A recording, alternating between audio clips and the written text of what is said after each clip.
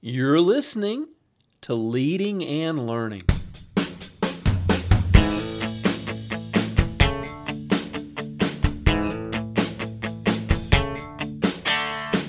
This is the place where we talk about practical leadership, theology, fitness, how to create winning habits, and so much more. My name's David Spell, and I'm a retired police officer, a pastor, a New Testament scholar, and a leadership coach. My goal on Leading and Learning is to help you live your best life. Thanks so much for joining us today.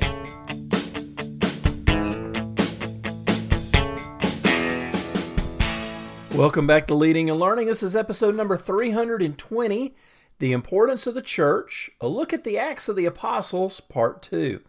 So last week we started a bit of an in-depth discussion talking about the early church and the importance that the early church provided for laying the foundation for Christianity for the next 2,000 years. And we're looking at some of the things that they did, that we still do today. And we're talking about why the local church, obviously the universal church, but the local church, where you and I worship every week, where we're connected, where we've got family, where we've got relationships, where we're building a community, why that organization, why that institution, or if you want to use the biblical terminology, why this organism, this living, breathing thing is still important. Last week we looked at some of the background. We looked at the author, Dr. Luke. We talked about the text. We looked at some of the key people. And we started talking about some of the key themes with mission. The mission of the church has not changed in 2,000 years. Jesus left us final instructions. Go into all the world, make disciples of all nations.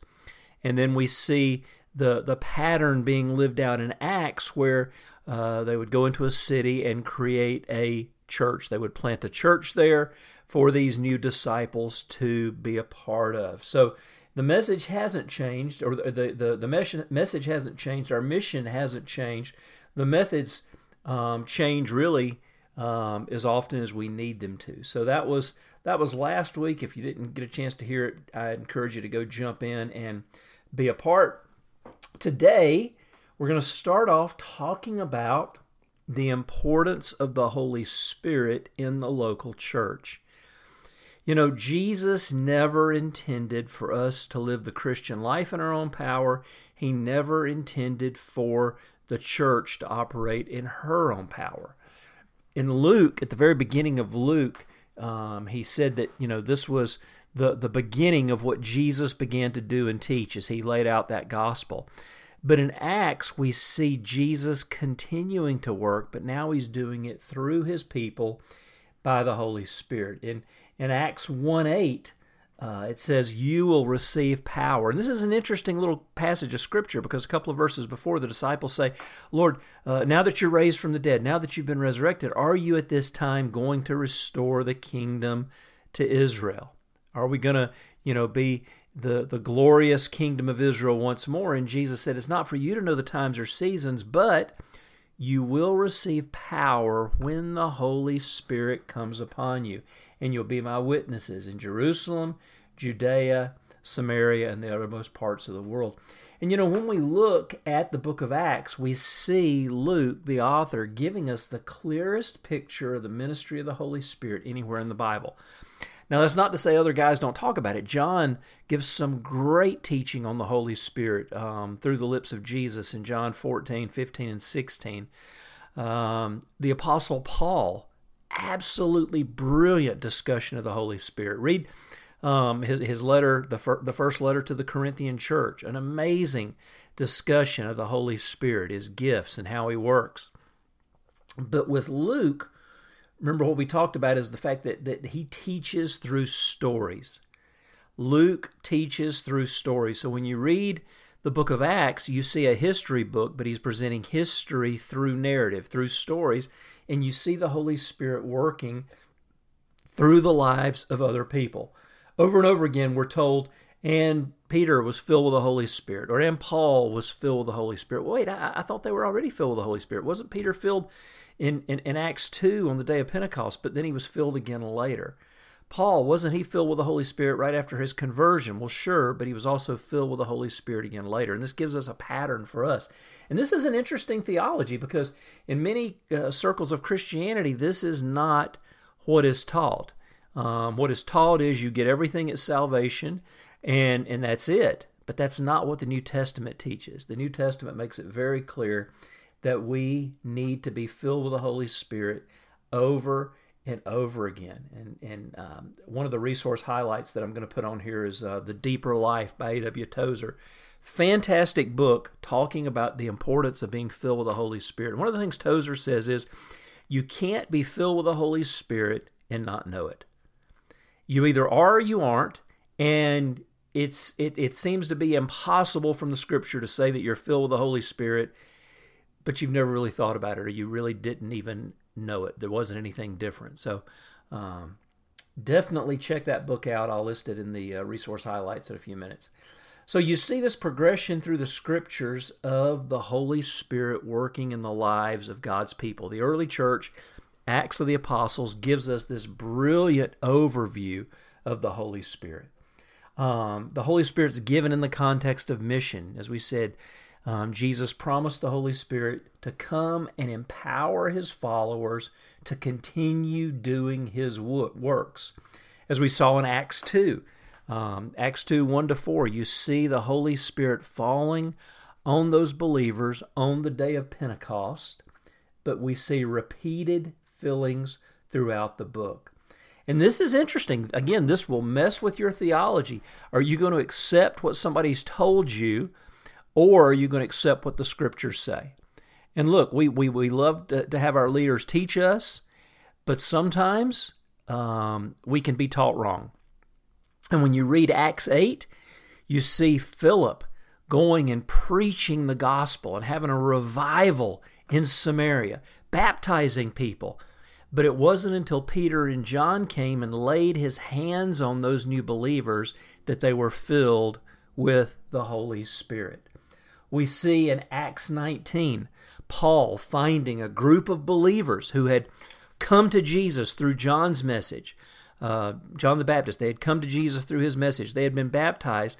But when Paul said, "Have you received the Holy Spirit since you believe?" They said, "We didn't even know there was a Holy Spirit." And he lays his hands on them, and they're filled with the Holy Spirit. And these 12 believers, and by implication their families and well, became the nucleus of the Ephesian church. One of the things we also see in the church in Acts is the power and the importance of being led by the Holy Spirit. In Acts 15, we see the Jerusalem Council. Should non-Jewish Christians, should the Gentiles, the Greek Christians, should they be required, should the men be required to be circumcised? Should they all be required to obey the Jewish law to be Christians? Fantastic question, because if Christianity is just a segment of Judaism, then maybe we should obey it all. So there was a discussion. There was a lot of discussion. And eventually, James, the brother of Jesus, who had stepped into a leadership role in the early church in Jerusalem, came to a conclusion. They wrote a letter to the non-Jewish Christians telling them that they did not have to be circumcised or obey the Jewish law, just a few minor requirements that they placed on them, not for their salvation, but so that they could enjoy fellowship with the Jewish Christians. And he starts off this letter by saying, "It seemed good to the Holy Spirit and to us." That's an interesting turn of phrase, isn't it? It seemed good to the Holy Spirit and to us. In other words, there was this consciousness that they were making a decision, and the Holy Spirit was involved in the decision-making process. How conscious are you of being led by the Holy Spirit in your daily life? This is not a trick question. We all should be. If you're a follower of Jesus, there should be a sense of hearing the Holy Spirit's voice. When you read the Scriptures, impressions in your heart and mind, however he chooses to speak to you, but there should be a sense of being led by the Holy Spirit. And then the other aspect of the Holy Spirit that we see working in his people in the early church, and this really should be something that we celebrate and enjoy today as well, are the gifts of the Holy Spirit. The gifts of the Holy Spirit have never gone away, contrary to what is taught in some segments of Christianity. We need the gifts of the Holy Spirit like we've never needed them before. But we don't just use the gifts of the Holy Spirit in church. They're given to us to help us be more effective ministers, to help us to be more effective evangelists, to help us be better witnesses. So the Holy Spirit really is living and breathing and active, and He's working in every part of our lives. But I think too many Christians neglect His ministry, because we can wrap our head around the idea of God. We can wrap our head around the idea of Jesus, but when we start talking about the Holy Spirit, it gets a little spooky and a little mystical. And as N.T. Wright says, the more Spirit-filled we become, and if you don't know who N.T. Wright is, he's probably one of the most conservative theologians on the planet, but a brilliant mind, and he says the more we're filled with the Holy Spirit, the more normal we should become. The more spiritual we become, the more normal and relatable we should come. The Holy Spirit doesn't make us weird. He makes us like Jesus.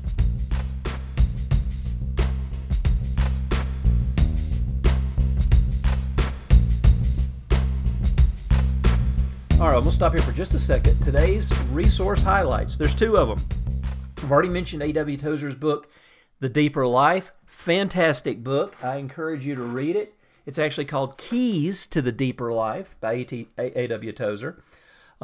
Short little book. You could probably read it in a day or so. I mean, I think it's less than 100 pages, but it's absolute dynamite with A.W. Tozer talking about the importance of being filled with the Holy Spirit and the importance of the church to operate in the realm of the Holy Spirit. One of the things he says is that we can't fulfill the ministry God's given us to fulfill in our own power.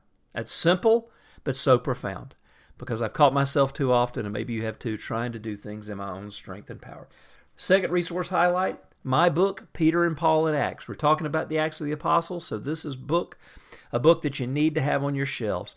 We delve into the background of Acts. We also look at some of the background of Luke, because they're written by the same author. We provide a detailed outline, and we go through the Acts of the Apostles, looking at the way apostolic ministry was performed and conducted. And what we'll find is there are so many great lessons that we can learn from them and apply in our lives today. So check out Peter, Paul, and Acts and Keys to the Deeper Life.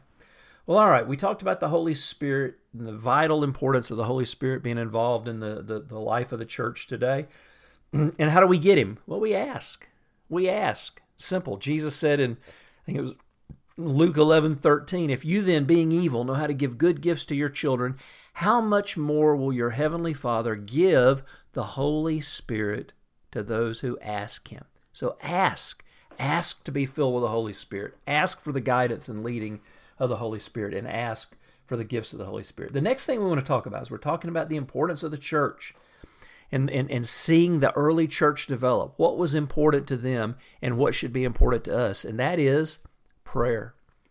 The early church was a church that prayed. And what you see when you look at the early church, we see them praying corporately, but we also see the Christians praying individually.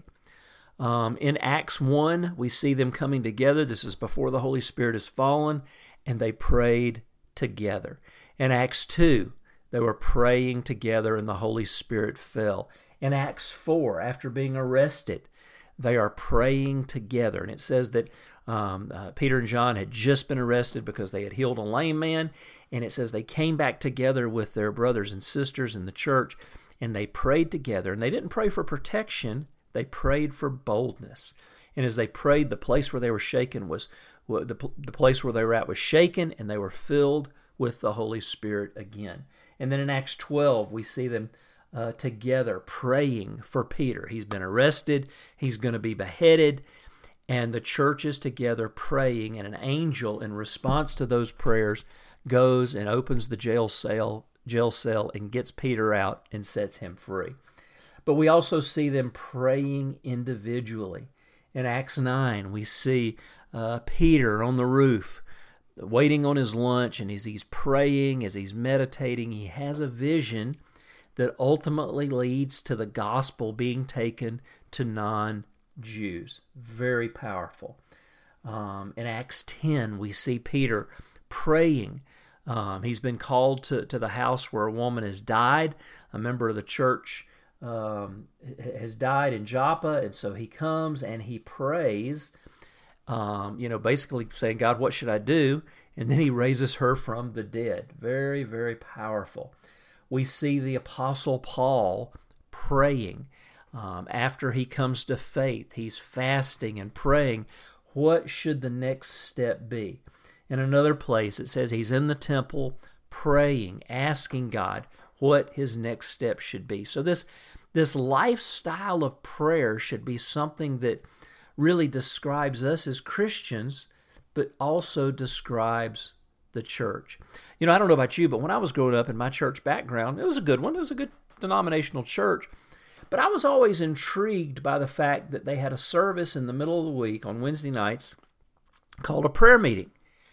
And yet very seldom did we actually pray. We'd have some good Bible studies. We would have some great messages, but we seldom prayed. And I always thought that was fascinating. We call it a prayer meeting, but we come together to hear another message, which I'm sure there's some benefit to that.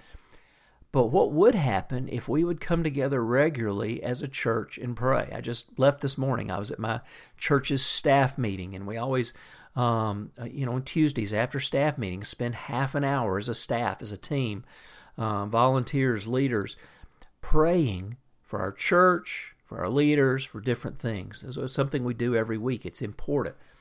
But how much are we praying? Church is something that we've just talked about the Holy Spirit, that if we're not careful, we can very easily fall into the habit of trying to do things on our own. But by praying first, but by putting God first in prayer, individually and corporately, we get the heartbeat, we get the mind of God, and instead of us making plans and asking God to bless them, as we begin to pray, the Holy Spirit comes and will begin to speak to us what His plans are, and guiding us and leading us. And that's what we see in the early church. Jesus had set a pattern of praying, and so His followers continued to cultivate that. You see over and over again throughout the book of Acts, the men and women of God, the church, coming together and pray. It was a part of what they did. So as we've talked about today, the Holy Spirit and prayer, these two things go together. But we've got to have both of them. We've got to have the Holy Spirit moving, and we've also got to make time to pray. And as we said, it's not just corporate prayer, it's also individual prayer. Our corporate prayer is only going to be as strong as our individual prayer lives. And so it's something we should be cultivating every day, spending some time in God's presence. Well, I'm going to stop there. We've still got a couple of more important things to talk about, talking about the importance of the early church, and we'll either finish next week or the week after. But by all means, tune in next week when we continue on this important topic of the importance of the local church, a look at the Acts of the Apostles. I'd love to hear from you. Go to davidspell.com, leave me a question or comment in the comments section for today's post. That way we can stay in touch. I'll never give your email address away. It's just a way for me to make sure that you get fresh content slipping right into your inbox 3 days a week. So by all means, do that. Let's stay in touch there. If you have any questions or comments, drop those in the comments section so that we can talk about it. Well, friends, thanks for being with me, and I'll see you next week on Leading and Learning.